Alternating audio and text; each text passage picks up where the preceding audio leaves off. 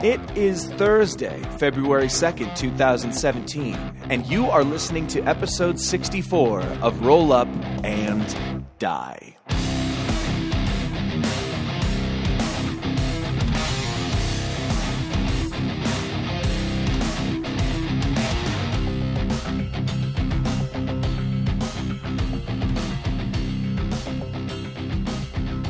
It won't matter either way. All right. But today is a very special day. Yes.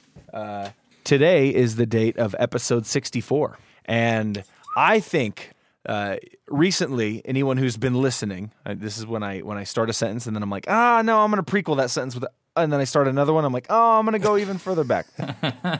But if you've been listening to Roll Up and Die lately, we've been experimenting a little bit with some sound effects and some kind of guitar interludes and rejoin music and little stingers there, here and there and stuff like that. And the first time we experimented, I was doing audio editing with a migraine, so the guitar's a little loud. And that's like driving a car with only your GPS. Yeah. And it's like you're in the boonies, so you don't even have a good connection. So it thinks you're out in the field over there. It thinks you're in the sea. Yeah, and you're like, I hope I'm not driving through the sea. I'm not in the sea. That would be good. I like how you say we're experimenting now, too. It sounds like, we were kind of in high school before, but now we're in college, so we're experimenting, Yeah, we're experimenting. We're away from our parents, so we're just going hog wild. So 64 in podcast years is like 19 in human years? Yeah, that's what about, give or take. We're going on to spring break, Yep. Exactly. But basically, this is the big time. I think that episode 64 is the episode that when we're on episode 563, I'm being optimistic, guys. Mm-hmm. When we're on episode 563 and people are like, oh man, where do we start listening to Roll Up and Die? I'm going to say episode 64. Episode 64, baby. That's the one you go back to. Everything before it is garbage. It's the worst. Don't even bother. Don't even look back there. It's embarrassing. It's the early Middle Ages back there. It's really, It was a dark time. We were confused. People were putting corpses in the drinking water. It's horrible. It was really tough. They'll be playing those at our roast, when there were aqueducts everywhere. We didn't know who built them. We use them as water slides. I don't know. This is getting real. But I had a question for you guys since we're kicking it off. Yeah. I'm feeling a little bit nostalgic because it's episode 64 and because we've talked about 63 other things and change. And this drop in the hat question for you guys is, what is one of your favorite memories, favorite parts of doing this podcast? I really enjoyed doing the David Bowie Goblin episode. I don't know why, but that stands out to me as one of my favorites to record. Is David Bowie had just passed away, and we sort of took the occasion to honor him and talk about goblins. And I don't know, that was just really fun for me. It was talking about goblins. Yeah, I don't know. For me, the first one was the most exciting because I hadn't done a podcast before, and it was also around Halloween, so we were kind of going for a more creepy sort of vibe, which is my thing. So I kind of like that too. Right out of the gate, out of the gate, we were doing a special episode. That's right. Like kicking off a TV series with the Christmas special. It's true. That's true. Yeah. We were so young, naive. Hearing that first podcast, a good memory of that too. I remember I was sitting on my couch. I had my laptop out, and I think, Barker, you sent the link, and you were like, hey, we're not sharing it around yet, but here's the first episode. And it started, and it was when we had the old theme music, and so it was like, and I just remember thinking, that is so cool. And then we started talking, and I don't know, it was just awesome. I had never done a podcast before. It was really cool. I think one of my favorite moments was us talking with Jason Green in, I think it was episode 1 or 2. And it was basically us asking each other different words from our different cultures and trying to guess it. Argy Bargy came out of that, and that's my favorite inside joke of all time. Yeah, because your guess was, it's an erection when you're wearing sweatpants. I mean, who hasn't? I've had argy bargy since I was in high school. Dude, everybody knows what an has. argy bargy is. I got one right now. What? Oh, I remember your guess. I always thought that was a very good guess. I think it was you, Matt. You said it was some sort of public transit, and I thought I did. Yeah, I thought that would be a good guess if we were talking about the Indus River Valley and not London. Come on down to Argy's Bargies. We'll get you across the river in no time. The title for the upcoming Star Wars film, Episode 8, was released this week. And the title is Ominous. The Last Jedi. Yeah. Yes. Which, when I saw it, I was like, that's perfect. Yep. Yeah. I love the title. There are a lot of people out there who think I like everything about Star Wars, which isn't actually accurate. It's not true, you know. But this title, I think, is my favorite title of all the Star Wars movies because the movie might as well be called Star Wars Episode 8, Luke Skywalker. Yeah. And to me, that is just dope. Yeah. And it's a play on words with the plural and the singular. It's beautiful. Well, and it's smart, too, because what was everyone hungering for after the credits roll in Episode 7? It was like, I wanted to see more Luke. Like, we just barely got to see him. And he looks so rad with the white robe standing on top of the mountain with the long hair and the beard and the robot hand. And you were just like, oh, my God, he's so cool. And then the credits rolled, and we didn't get any more Luke Skywalker. And so having the movie basically be like, hey, you guys want Luke? You got Luke. Like, I'm very excited. You know, he's living there with Boba Fett. You know, they have they got married. Yeah, I remember being in the theater and the person next to us right when Star Wars Episode 7 started. The first line of the crawl is Luke Skywalker has vanished, and she just turned to her husband and she said, "Shit, we're not going to see him at all like, until the very end." And I was like, "You are so right. You're so right." You're so right. She was so right. So what do you think The Last Jedi means, though? I think it means a lot of different things, and a lot of people have pointed out that Jedi is, the plural form of Jedi is Jedi. Right. So it could mean the last Jedi singular, or it could mean, hey, it's the last of the Jedi. Like there's multiple. The title tells you basically that it's going to focus on Luke and Rey, and basically Luke sort of passing the torch and having to come back to a galaxy that he essentially turned his back on because he felt like he was doing more harm than good, I think it'll be really interesting to find out what was going on in between episode 6 and 7, because Han and Leia didn't have a whole lot to say about what was going on, but I feel like Luke will have a lot of insight into what exactly happened with Kylo Ren and the Jedi Order and all of that kind of stuff.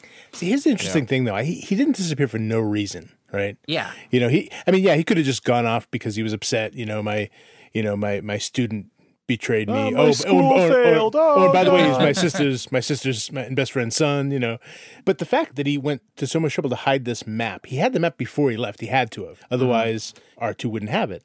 So he knew about this specific location. So why would he go there? Why would he go to that particular place? There's something about it that is important, and maybe it's that. I remember Han's. You remember Han mentioned, he went out looking for the first Jedi temple. Exactly. And so you'd kind of assume that's it. Yeah, I think that's what right. he found was the first Jedi temple, which is super awesome.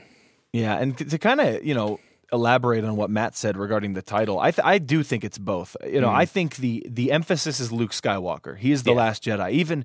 Even Snoke in Episode 7 says that, the droid will be returned to the Resistance, leading them to the last Jedi. Yeah. Matt, this was really kind of something that you brought up, like you said here, that it's also plural. Mm-hmm. It's also a play on words, and it's almost like, well, hold on, like maybe Rey is, among the last Jedi or something like that. So I think it's both, and that's kind of why I think it's a really good title and kind of surprising of Disney. Yeah, absolutely. I think it's really smart, and I think that it I'm just really excited for it, man. It reminds me of in the Dark Empire comic books where Luke went off to like the old Sith planets and was studying the Sith artifacts and stuff, and eventually turned to the dark side. I don't think that's going to happen here, but I do think that Luke he's sort of afraid of what destruction he might bring to the galaxy, because he obviously blames himself for what happened with the restored Jedi Order, and I think that possibly he fears what he might become if he goes up against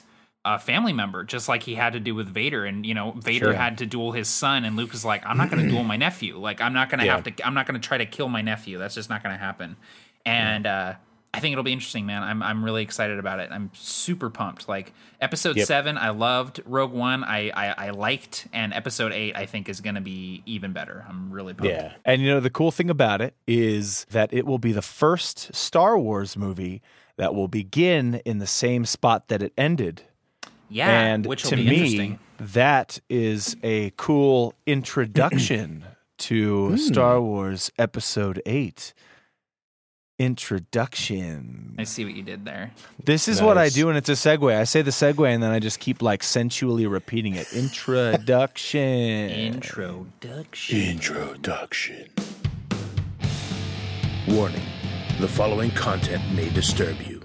That is right, ladies and gentlemen. Today on Roll Up and Die, your definitive RPG podcast, we are talking about introductions in your RPG. We are beginning our story arc series. So thank you very much for joining us. My name is Barker. And my name is Matt from A Fistful of Dice. And my name is Alex, a.k.a. Captain Gothnog. We're going to kick it off with some quick tips. So an introduction is a really good opportunity to establish the lore and sort of the tone of your world. And so when you're introducing heroes to your world, if you're bringing this campaign setting or this campaign rather to your table for the first time, you can use it as a way to sort of establish the pillars of your world. So if you have a campaign setting where there's a oppressive sort of, evil regime in power, you can show, soldiers marching down the street, knocking people out of the way as they pass by. And that's sort of a simple way to sort of set up and establish the tone of your world. So use it as an opportunity to, in the hero's journey, we would call it the ordinary world before things get shooken up by the heroes. So I think that if you can start your introduction with some excitement, rather than coming in with, some, simple sort of boring entrance, you can just sort of start them with action. Start the characters right away with something exciting is going on, whether they're observing it or whether they're part of it or it's happening around them. Get them involved immediately, get their blood pumping, and get them excited about what's about to happen.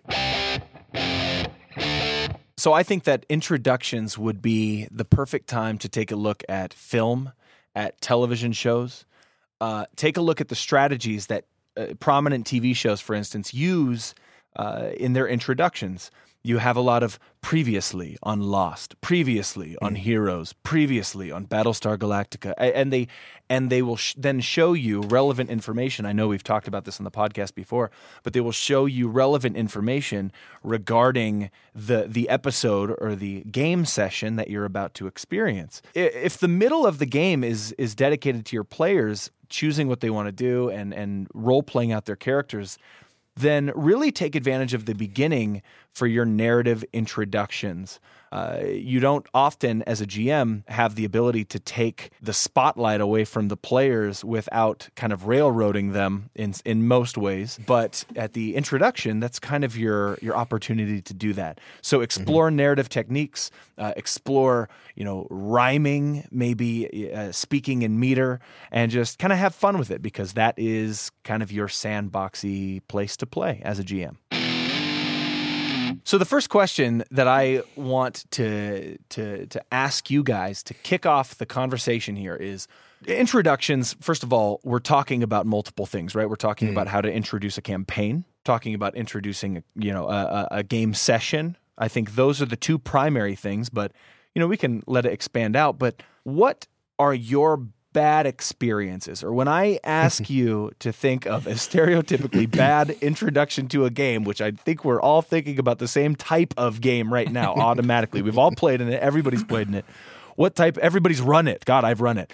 What type of bad introductions have you seen? I think one of the most cliche is obviously you meet in a tavern. I mean, we've talked about cliches before on the show, and I think that's a big one. Starting, throwing people into a tavern and saying, "Yeah, you're in a tavern. You're kind of looking for adventure. You're looking for work, and you see these people sitting alone at a table. Describe yourselves." It works, but it's kind of dull, and then it's been used to death. Yeah, for sure. And some of the things that you might do to spice it up is if you want a tavern in your introduction, is I think to make it a tavern that's underwater, or a tavern that's in the sky, a tavern that's inside the rib cage of a long dead primordial. Something like that would be kind of cool.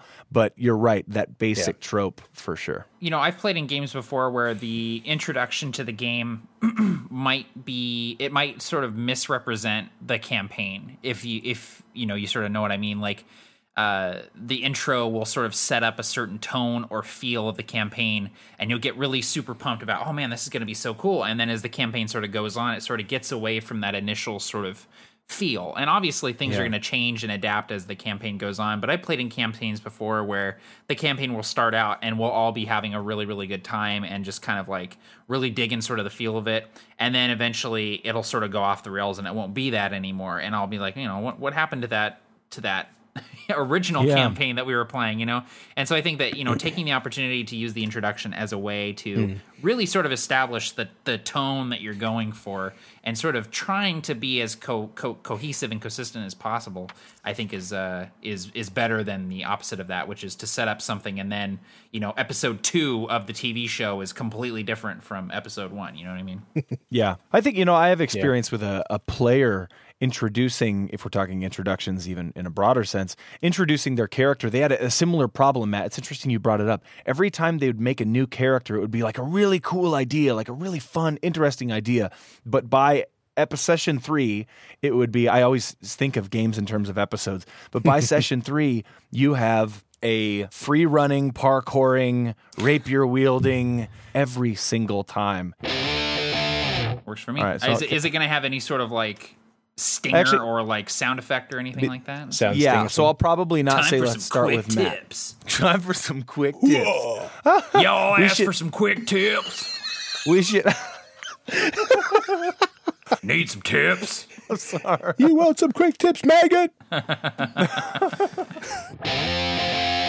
The thing I was going to bring up for my kind of bad introduction example, I think is, I just, and it's not necessarily bad, but I think there's a really good alternative to having none of the characters know each other at the beginning. A lot of games have, the characters and players really feel their way out of introducing themselves to each other before the action starts. And I feel like that's a waste of an hour and a half when you could just start all of the characters aboard the same sinking ship or the same crashing plane. Or, but very specifically, I think one thing that's underused is the characters knowing each other before the game starts. As in having if you as a GM say, hey, listen, we're gonna kick this game off in a surprising way, and I need to know how you guys know each other. Come up with a way, and just have them so you can bypass all that stuff, so they can role play knowing each other, and instead of having to role play getting to know each other. Because one is more exciting than the other. One game that does that really well is Fate. Fate has a sort of a built-in system for that. When you're creating your aspects, a lot of times it involves how you're related to these other people. But even if you're not playing Fate, you can kind of look to that and say, oh, I can kind of use that same structure to tie the characters in this D&D game or this Traveler game or whatever kind of game you're playing, and sort of use that structure to build those relationships, like you said, before you come in. And it's a lot easier for the GM too, because then you don't have to worry about, kind of contriving reasons why they're all here to take on this new adventure. Yeah, true. Yeah, I love sort of establishing connections with characters before the game starts. And I think that, it's easy enough to say, oh, well, we served in the army together, or we, we're literal brothers, or, whatever, but don't necessarily make it we know each other, but establish connections between the characters that can be discovered and sort of elaborated on later, like I knew your father, or I passed through your village years and years ago before it was destroyed, or I'm carrying a ring that has your family crest on it. Just like they don't they aren't necessarily familiar with each other, but they do have these established connections that then you as a game master can be like, oh, this gives me a lot of fodder to be able to use. Yeah. A lot of players like to play really interesting characters when you get the characters to get to know each other, they automatically become more interesting when one character knows of another character's name because of the city that they grew up in and stuff. The characters automatically become interesting without becoming quote unquote special snowflakes, that sort of character. Yeah. So if that's something that, interests you, you might be able to kind of nip that in the bud right away. Yeah, I played in a Pathfinder game a while ago where we sort of established those connections before we started the campaign. And one of the players in the party, we randomly rolled all these kind of connections because Pathfinder has a book. I can't remember what it's called. I think it's the campaign guide, or maybe it's the game mastery guide. But anyway, there's a bunch of roll tables where you can establish sort of connections and randomly roll a bunch of stuff for your character when you start out. And one of the characters in the party had essentially sold me up the river, and I had served jail time because of them. And there was sort of this sort of seething resentment between us for the entire campaign, like just 3 or 4 sessions. I would always make snide remarks and stuff, and well, hey, at least you didn't serve 5 years in prison or whatever. And eventually, it like came to a head. We were like in the middle of a dungeon, and it like a fist fight broke out. And I finally just like I was just like, I can't believe you were my friend, and you let me go to jail. You didn't even try to break me out. You didn't come visit me, and I was punching him, just like on top of him, pummeling him. Nice. And it was kind of cool because after we did that, our characters sort of had this bond where we sort of, we moved on, and he was able to sort of be like, I'm sorry. Like I not a day goes by that I don't feel guilty about that. And I was like, it's okay. I would have served time for you, and I know you would have served time for me. And then we were like best friends after that. And it was cool because it was like this we rolled it randomly on a roll table, and it became one of the coolest things between our characters. And you did that. The role play didn't the roll table didn't do that. The roll table drew you a circle, and you turned that circle into something bigger than that, and something more beautiful. Right. Exactly, yeah. Now, on the contrary to that previous question, though, what is an example of a good intro in your experience role-playing? If you can't think of one role-playing, you can go with a movie if you want, but if you can, specifically an RPG that you think killed it. I'm going to go first so that you can't steal it, Barker. I'm going to say the first session of of the campaign that Tim Carney from Tabletop Terrors is running in his setting of Dragon Grin. We started the game crucified, like Conan the Barbarian style, just like on a hill, being strapped to these big beams and left out in the elements to die. Straight up, perfect. Yeah, and it was amazing because it was like we were level 1. And there was no preamble. It was just like, you're being crucified. And it was like, oh my God. And it's like, just like, how do you get out of the situation? And I ended up mage handing one of the guards that was crucifying us. I mage handed his dagger out of his hand and got it in my hand and was able to cut myself free. And we ended up escaping. But it was one of those things where my shoulder and bashed a dude in the face with the beam. Yeah. And man, it was brutal. And it was like, if meeting in a tavern is the least exciting thing, then starting your players off crucified is the best way to do it. Yeah. That is, I'm happy you brought that up, Matt. But I did have a backup if you chose Tim's. And my backup, it's tied for 2.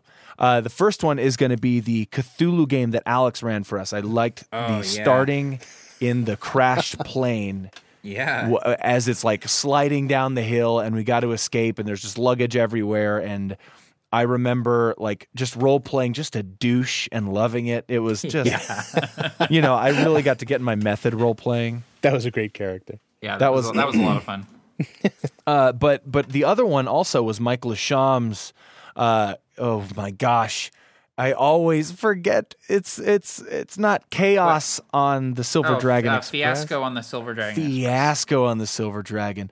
I loved that introduction. If you go and you find Fiasco on the Silver Dragon Express, the introduction is Mike Lasham playing some beautiful acoustic guitar music and describing a beautiful seductress, like kind of like, and then you realize at the end of the monologue that he's describing the train, but he's describing it in terms like curvature and just like things that could also be personified as human descriptions. Yeah, and it was when that realization happened, I was sold. I didn't care for the rest of the game. I threw like 9,000 Molotov cocktails, like the D&D equivalent was an alchemist fire, and I did a total of like 3 damage, 9 to myself total. I mean, I was a bogus character. I was nonsense. I was garbage, but that intro made the whole thing worth it.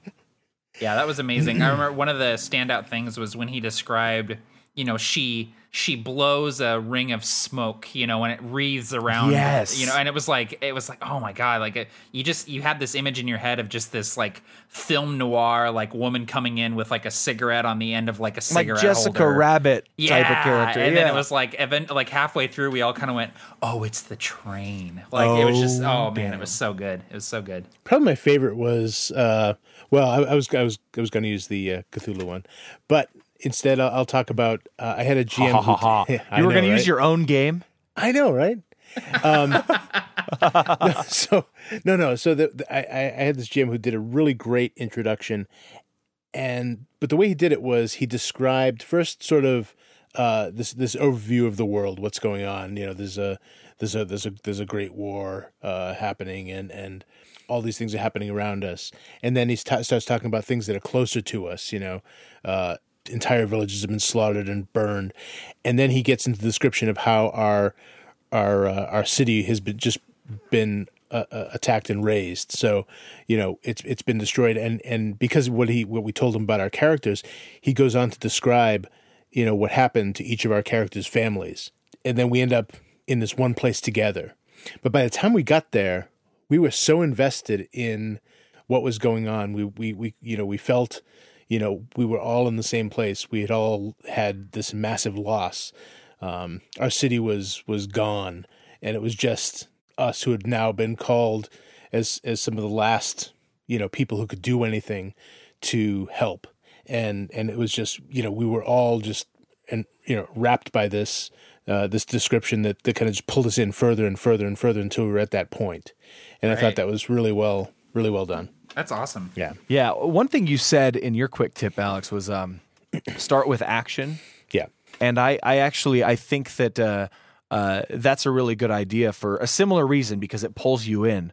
Mm-hmm. A lot of people have this idea that at the start of the campaign or at the start of the session, that's for travel and narrative and role play, and then the middle is the combat encounter, or maybe the middle end, and then you end with some role play. And I really think you should invert that. You should kick it off in media res, blast off with some sort of action or interesting question, even if it's not a combat scene, some sort of intriguing flashback or scene or something like that. And then in the middle, turn it over to your players to do whatever they want. They want to fight combat, let them do it. But take that intro and, like you said, pull them in. Do everything you can to pull them in, because for the next 3 to 4 hours, sometimes 6 to 8 hours or more, that intro is what's going to keep them at the table instead of on their cell phones, I think. If you look at it, that's pretty much how every James Bond movie starts. It starts with this massive action piece. Yeah. And then they cut to the titles, For England, James. And then they have the music and the credits and all that. And then they go to someplace else entirely. Yep.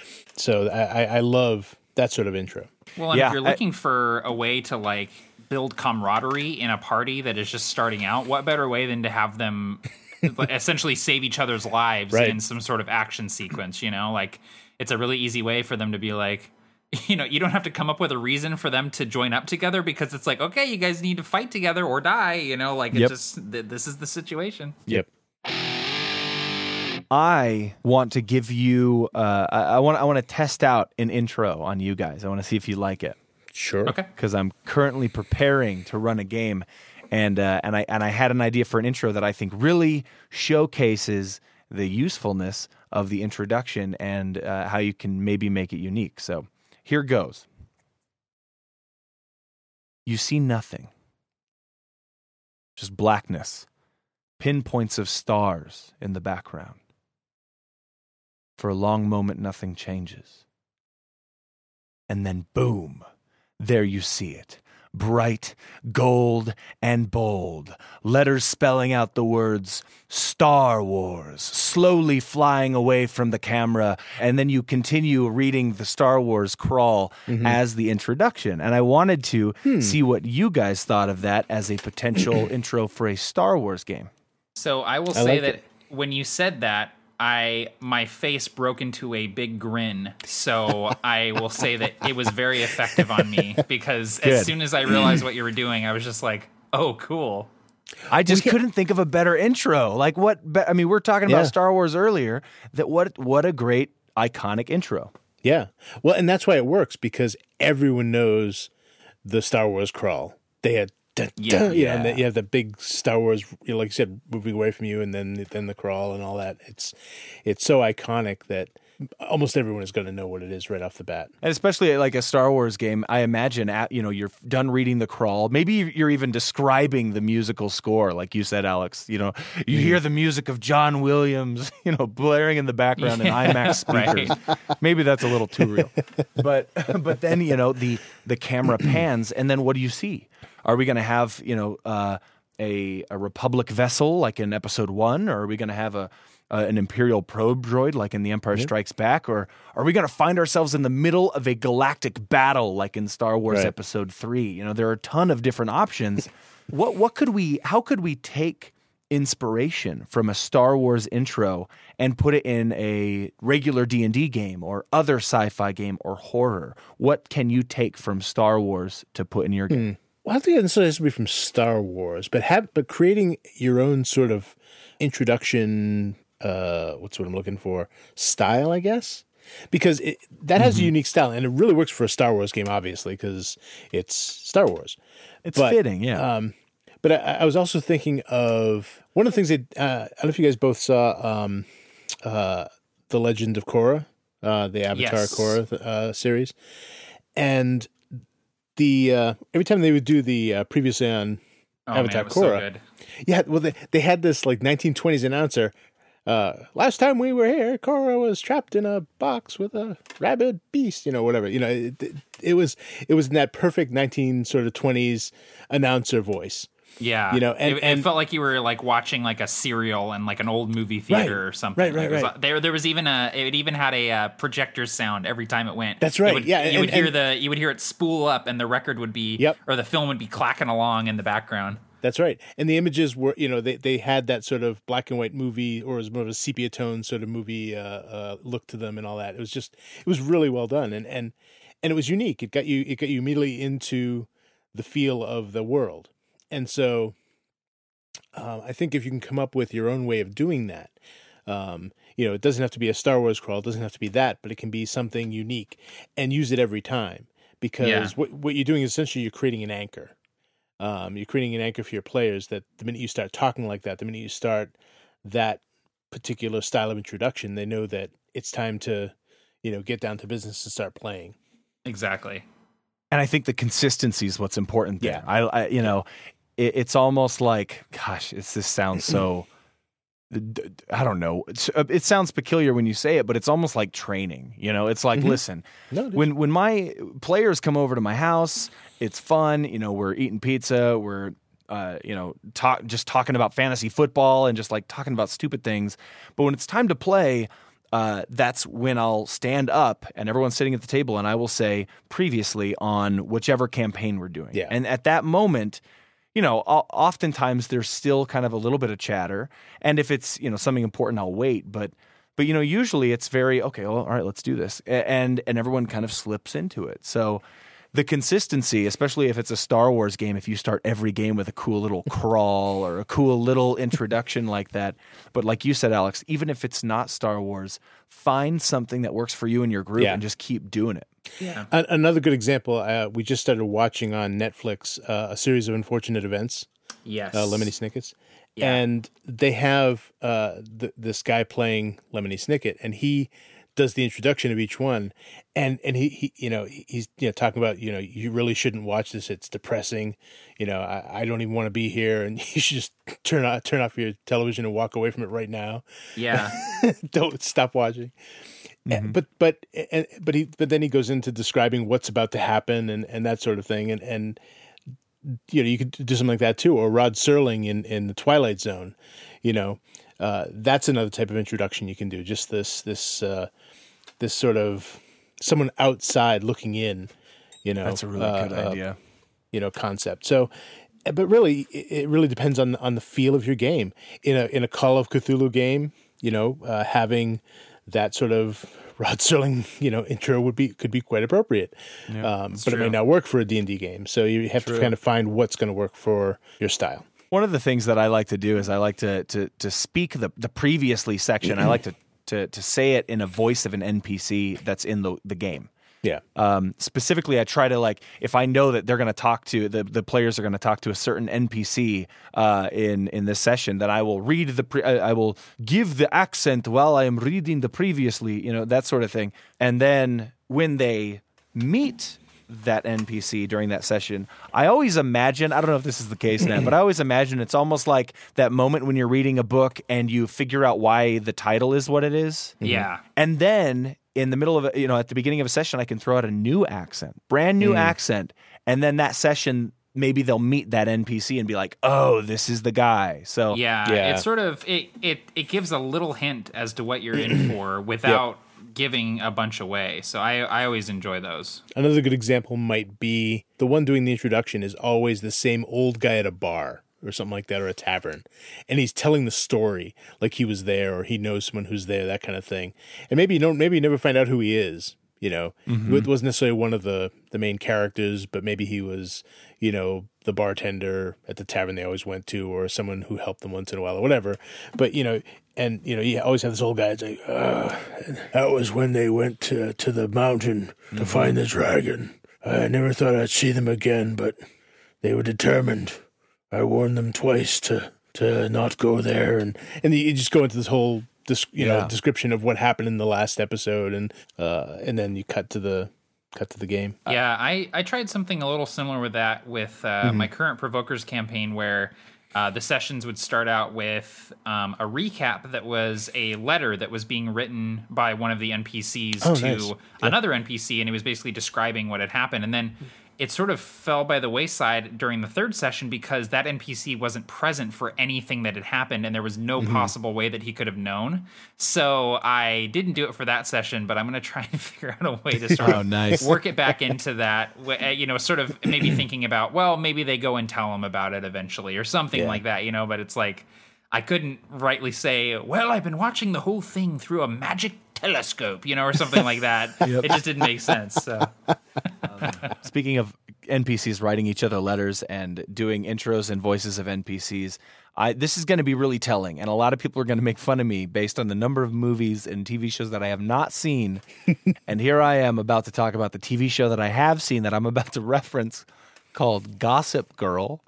And Heather watches it sometimes when it's on the TV. But I got to tell you this thing. You don't need to go out and watch it. By all means, you shouldn't do that. You should not watch it ever. Never watch it. Oh, I won't. Good. But one thing that's interesting is the narrator is a voice of a character that is not in the main show. And the narrator is this blog writer who's posting all the gossip about the characters, right? It's making all the drama, and oh man, that's why we watch the show. But you don't know who that person is, and you don't know how they know all these things. Obviously, it's just a TV thing. They just made it. But it adds this element of mystery. If you begin narrating the intro to your game in the voice of someone who maybe calls herself the Piper, and she will, and you don't know who she is really until session 3 when you find a note from her, and then all of a sudden maybe the intro, she begins referencing the note that she sent and the characters found it, kind of like you were giving an example of Alex, but there's this air of mystery around it because they still haven't seen her. They don't know who she is. Yeah. I like that. That's cool. And then that's a tool that you can pull out of your toolbox at any point, is like, now you're actually going to meet this character. It's like maybe do the recaps in the voice of a famous bard from your world that your characters may never meet, but the reason why he knows the stories is because he's alive a century later and he knows all about their adventures because they've gone down in history as legends, Yeah, exactly. So do you guys want to take some questions from the listeners? I think we should. Always do. So we have time for a few questions here, and I think that's perfect because the top 3 each have 5 likes. And so that's actually perfect. Three-way tie. We did three-way tie. So every single time that we decide to put up one of these fangled episodes, we post up a kind of an interest post on our Facebook page at facebook.com/rollupanddie. And this informs you of what we're talking about, and you can ask your questions there. The question with the most likes gets answered. And sometimes, like in today's case, we'll answer a few of them. So the first question is from Dwayne W., quite the regular on our comments. You can actually find him a lot of times helping people by answering their questions in the comments. So thanks for tuning in, Dwayne, and thanks for writing. Narrative structure. Now you're talking my language.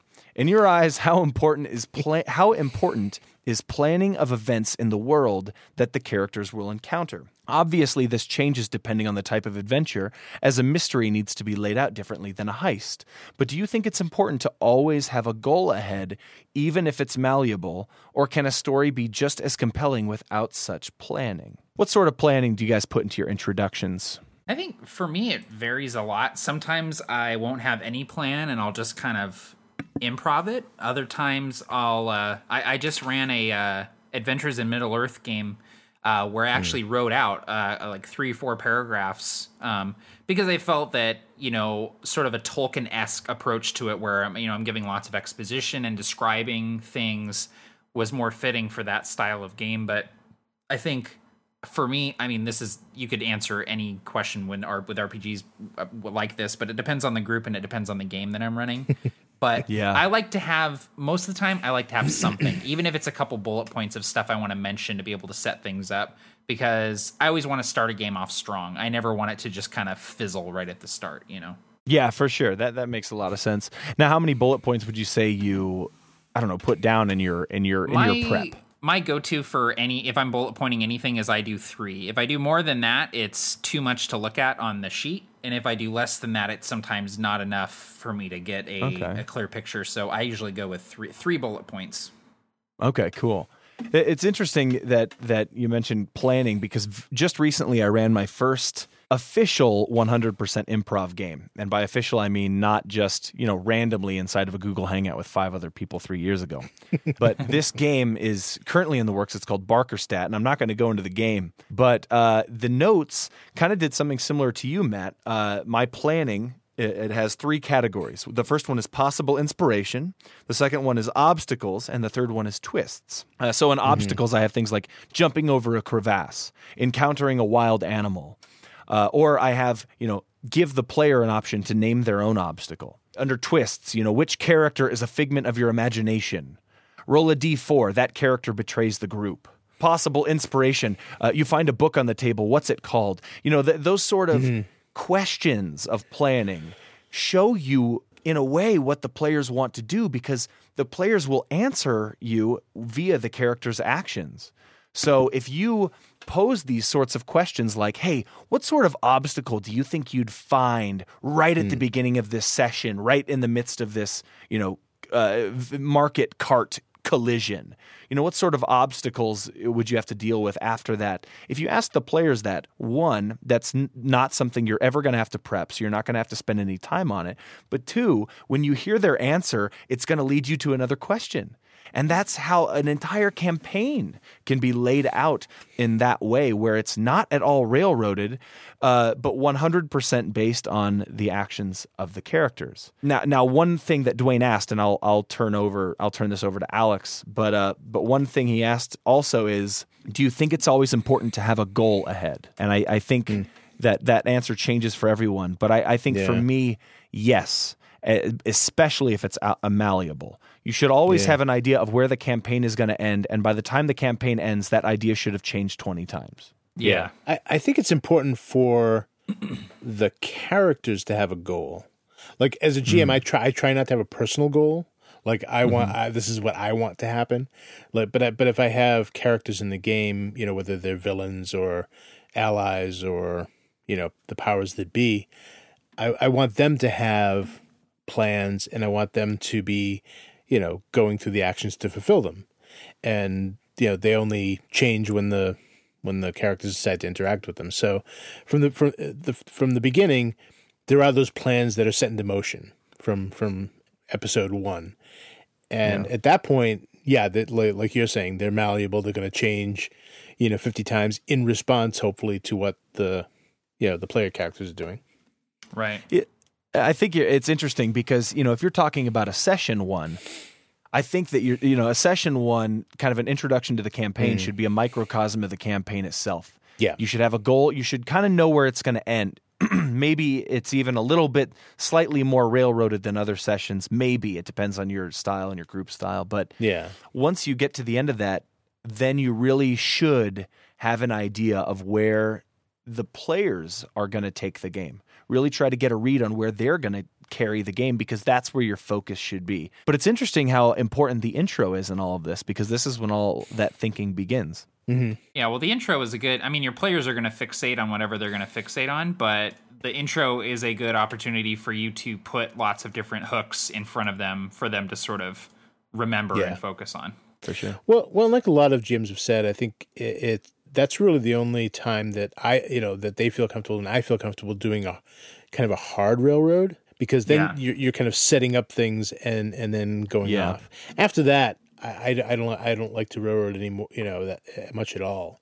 So, I think the intro is your only opportunity, and I think Matt was kind of implying this a bit too. This is your real opportunity to get your campaign going roughly in the direction you want to go. Yeah, aim that slingshot when you don't know where the stone's going to fly when you release, but aim it, Yeah, you can aim it in the direction you're wanting it to go, and it's for sure. It's definitely going to waver. Yeah. But one thing, and we want to answer multiple questions, but one thing I'll say is be careful with your plan, because you might be like, you know what, I want to run a sandboxy campaign, but I'm going to provide one mission for the characters at the beginning just to set them off, or multiple choices. So you can go to, save the village from this kind of local vampire, or you can go to stop the evil warlord from taking over the entire world. They're going to go stop the evil warlord from taking over the entire world every single time, and they will not stop until they solve that problem 9 times out of 10. Right. So in a way, the introduction, you kind of have to be careful, because you might accidentally railroad the players just by giving them a quest. Mm-hmm. Yep. So the next question is written by an Aaron B., who asks, how do you incorporate the rising action part of a session or campaign when the characters have other things on their minds? You can't just halt the action because the big bad guy is going to be making progress when your players aren't. Now, first off, this is not the rising action episode, but I think we should give this an answer. Yeah, because it will kind of. Our next one should be exposition, but the rising action is kind of Matt, you go ahead and explain this a little more, but that's where the tension increases, right? Yeah, that's where the conflict is really sort of is established, and the the characters are sort of moving towards whatever destination is going to be the climax. And so the rising action is, it's conflict, it's action set pieces, it's chases, escapes, monsters. It's all the kind of cool stuff that happens in your favorite stories. That's the rising action. And then the climax is the peak of that, and then the falling action is it's the exhale, right? It's all of that coming to a head and ending. Yeah. But I think to answer your question, Aaron, how do you incorporate the rising action part of a session is view it like a Jenga tower, where, every once in a while the villain in the story is going to pull a block out of that Jenga tower. And the characters are off, hunting goblins and raiding dungeons, but every once in a while the big bad's going to pull a block out. And then eventually that tower's going to fall, and you hit the players where it hurts. Who's their favorite NPC? Where's their favorite village? The entire village gets sacked. Now it's now it's at their doorstep. If you really need to refocus the game, then you can absolutely use those tools to kind of tip the scale a little bit. But I think that how often you do that in the grand scheme of things kind of judges how you DM, sandboxy style versus more of a kind of a strict pathway. Right. Yeah. And to pull it back to introduction just a bit, I think you can sort of begin to set that up even in the introduction through foreshadowing and sort of if you have an idea where that's going to come, start laying that groundwork early on, like even like I said, in the introduction itself, in that introductory episode, in that introductory session. have people talking about things, have, news coming in from someplace, have a crazy old man talking about, what happened to his cousin. And it may sound just like a crazy old man babbling, but maybe there's some little truth of, nugget of truth hiding. I like the in his news babble. idea, though. The news idea is really cool, like a news feed, almost like the beginning of the recent Harry Potter movie. Did Nope, you want to that's flesh okay. that out? Like, what's an example of how you did that? Oh, Or boy, how you could do that? Like you don't want to just describe, there's news articles appearing in front of your face, and one's talking about the bad guy. It's like, what's a cool way to describe something like that without kind of just totally... Well, I think one of the best ways is just to overhear you overhear people talking. Whether you're in a town square, whether you're in a tavern, whether you're in a shop, maybe the characters go to a shop to buy something completely unrelated to, what's going on, but maybe, this soldier comes in and he's pretty beat up and he's looking for some new bowstrings, maybe something that simple. And he's talking to the shop owner who he knows about, what happened in this battle, they were expecting us. They saw us coming. We lost, a third of our company on that hill. Yeah. And talking about those sort of things. So, where was this? We hadn't heard about this. It was only 30 miles away, So, now you're starting, now they can feel the sort of tension now that this, that there's something approaching. Maybe the next time they hear someone talking about it, it's 20 miles away and then 15 miles away, but you don't make a big deal of it when you say it. No, it's just But- hey, can I have a pint of whiskey? Hey, you heard about the horde on the western, frontier, right? Yeah, they'll be here within a month, I swear it. Like just like a comment and then nothing else. Yeah, just throw it into the dialogue and make it almost seem like a throwaway line. Yeah. But these write little it down. clues that they can pick up. Oh yeah, definitely write it down. That's like you've said before, Barker. Like put 15 Chekhov's guns behind the bar, and you can set the ones off that you want to, Yeah. For sure. I think that's critical to giving your players kind of the choice. One thing I will say, and I'm going to give this advice at some point later, is take a piece of paper, write down 10 things that are happening. And you'll throw those are the things that you're going to use throwaway lines for, like Alex's, input or advice. Yeah. Then I want you to get a day planner, a monthly planner. So you have 12 months in there and each day has its own square. And I want you to go through that list of 10 things that you wrote down and ask yourself, what is the process of that thing happening? So if a horde of Mongols are invading the world, then, the Mongols are going to take Kiev, and then the Mongols are going to move west and into Poland, and then the Mongols are going to move, and then you just keep and then you go into your calendar and you write down the dates that the Mongols will do that. And then you go down the list of other 9 things and you do the same thing and record those events that will happen in this calendar. And then you go to the beginning of the calendar and you mark down the day, and that's what day it is for the characters.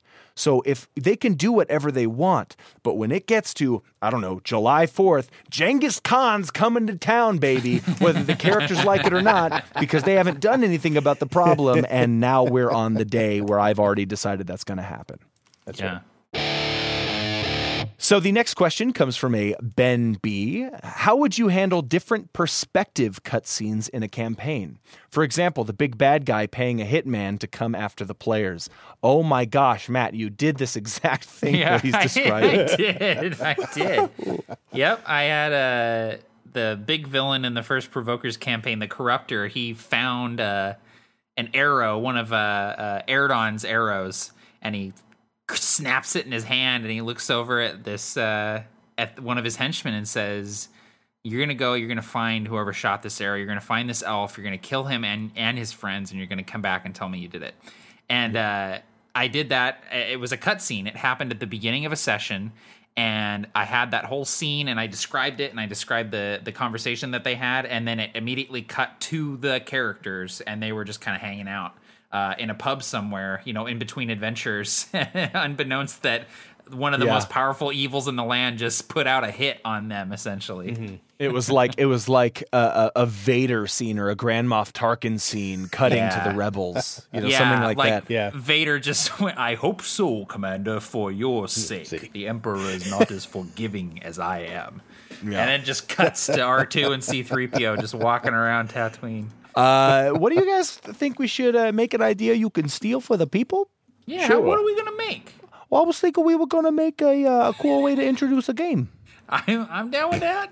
because that's the subject. That's what we're talking about today. All right, here's the catchy little cutscene music for you before the idea you can steal. Come one, come all, let's build ourselves an idea you can steal. All right, so I am going to roll my D6, D12, which I always have a tendency to lose right at the last second. Are you kidding me? Are you kidding me right now? Do you not have it? Oh my, no, what? Oh, no, okay, hold on. It was just here. Okay, all right, I'm furious. I swear it was right here. Hold on one second. I'm getting. Okay, it's on the floor. I found it. All right, I found it. Let the show continue. Good job, Parker. I'm proud of you, buddy. Thanks, man. So I'm going to be 1 Whoa. to 2.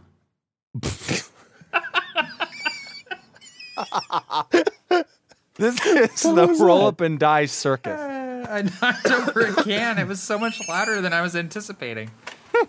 I saw it knocking over, and I was like, it's not going to be that loud. And then it went, pong. Pong. The police are going to be at your door in 5 minutes. Yeah, they're like, sir, hey. can you keep it down? But I'm going to go ahead and roll this die. I'm going to be 1 to right. 2. Matt, you're 3 to 4. Alex, you are 5 and 6. All right.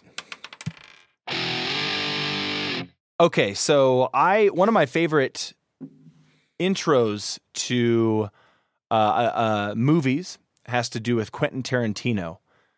He likes to do this thing where the intro ends, the intro is actually the ending, and then he rewinds it, and then you go back and build up to that point. And so I would like us to create an intro that is foreshadowing enough to show you the ending without being too railroady to not allow for any sort of changes the players might make in their decisions. Next up is Alex. That's a 4. Damn it, of course it is. Okay. You know what? The people don't need to know. I mean, Yeah, I if know. Matt's ready, he can go first. No, that's fine. What? I like to keep the integrity and roll up and die, though, if I'm honest.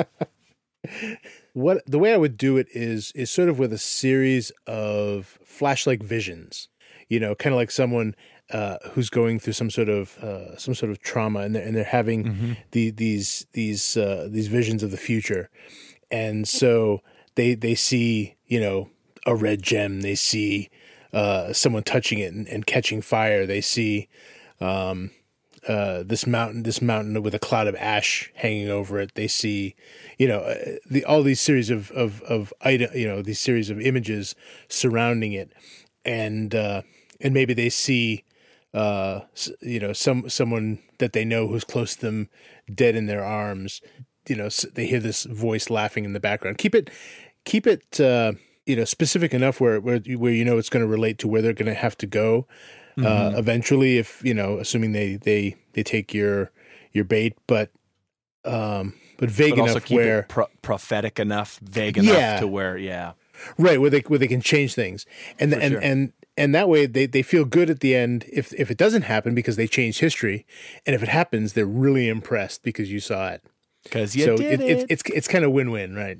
Yeah. Yeah, that reminds me of like Tony Stark has that vision in I think it was Age of Ultron, Oh, Age of where he Ultron, saw we saw all the heroes dead or whatever. Yeah, and yeah. It was one of the big reasons why he sort of went off the deep end is because he didn't want all of his friends to end up getting killed. Right. So, but it was like it was a really cool, simple vision that led to some pretty neat sort of repercussions. Exactly. There's an episode of Vikings, not to give any spoilers, but there's an episode where someone goes to the seer to see, if just to figure out what the future is, and the seer gives a prophecy.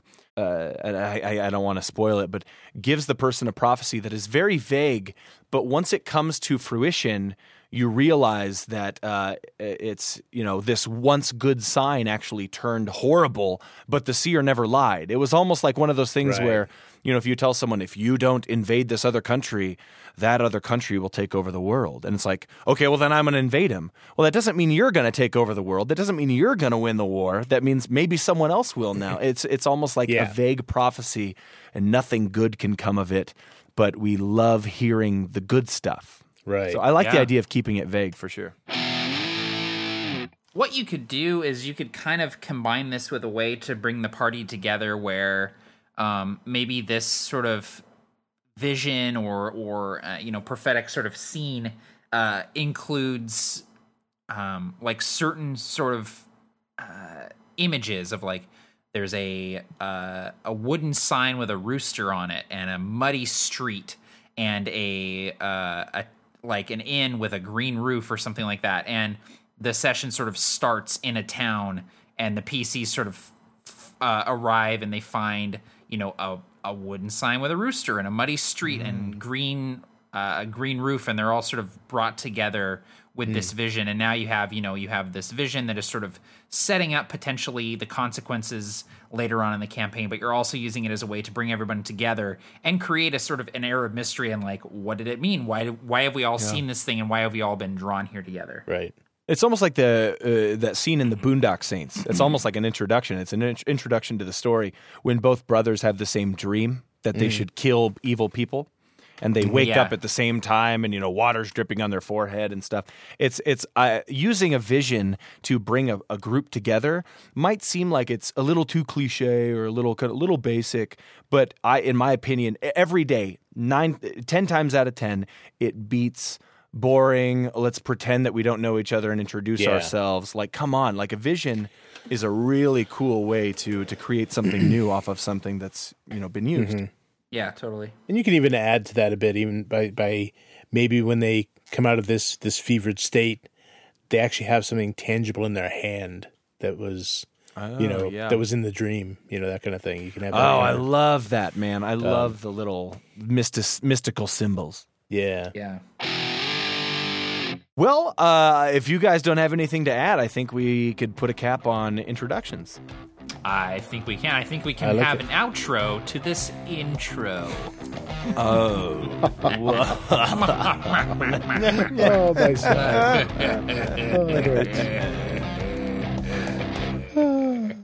What you've just listened to has been produced by Roll Up and Die and is copyright 2017. How official. The games, films, TV shows, and other stuff we talked about during this episode are the properties of their respective owners, so be sure to borrow nicely, okay? Any snippet, portion, clip, or other synonym for part of this show can absolutely be used in other media so long as credit is given to the Roll Up and Die podcast.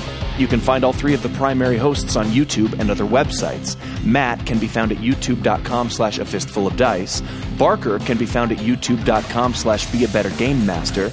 And both of their work can be found at www.absolutetabletop.com.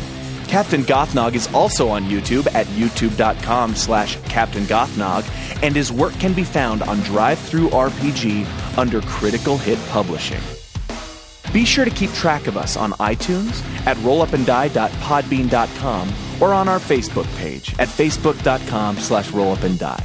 Have a fantastic day, everybody, and as always, happy gaming.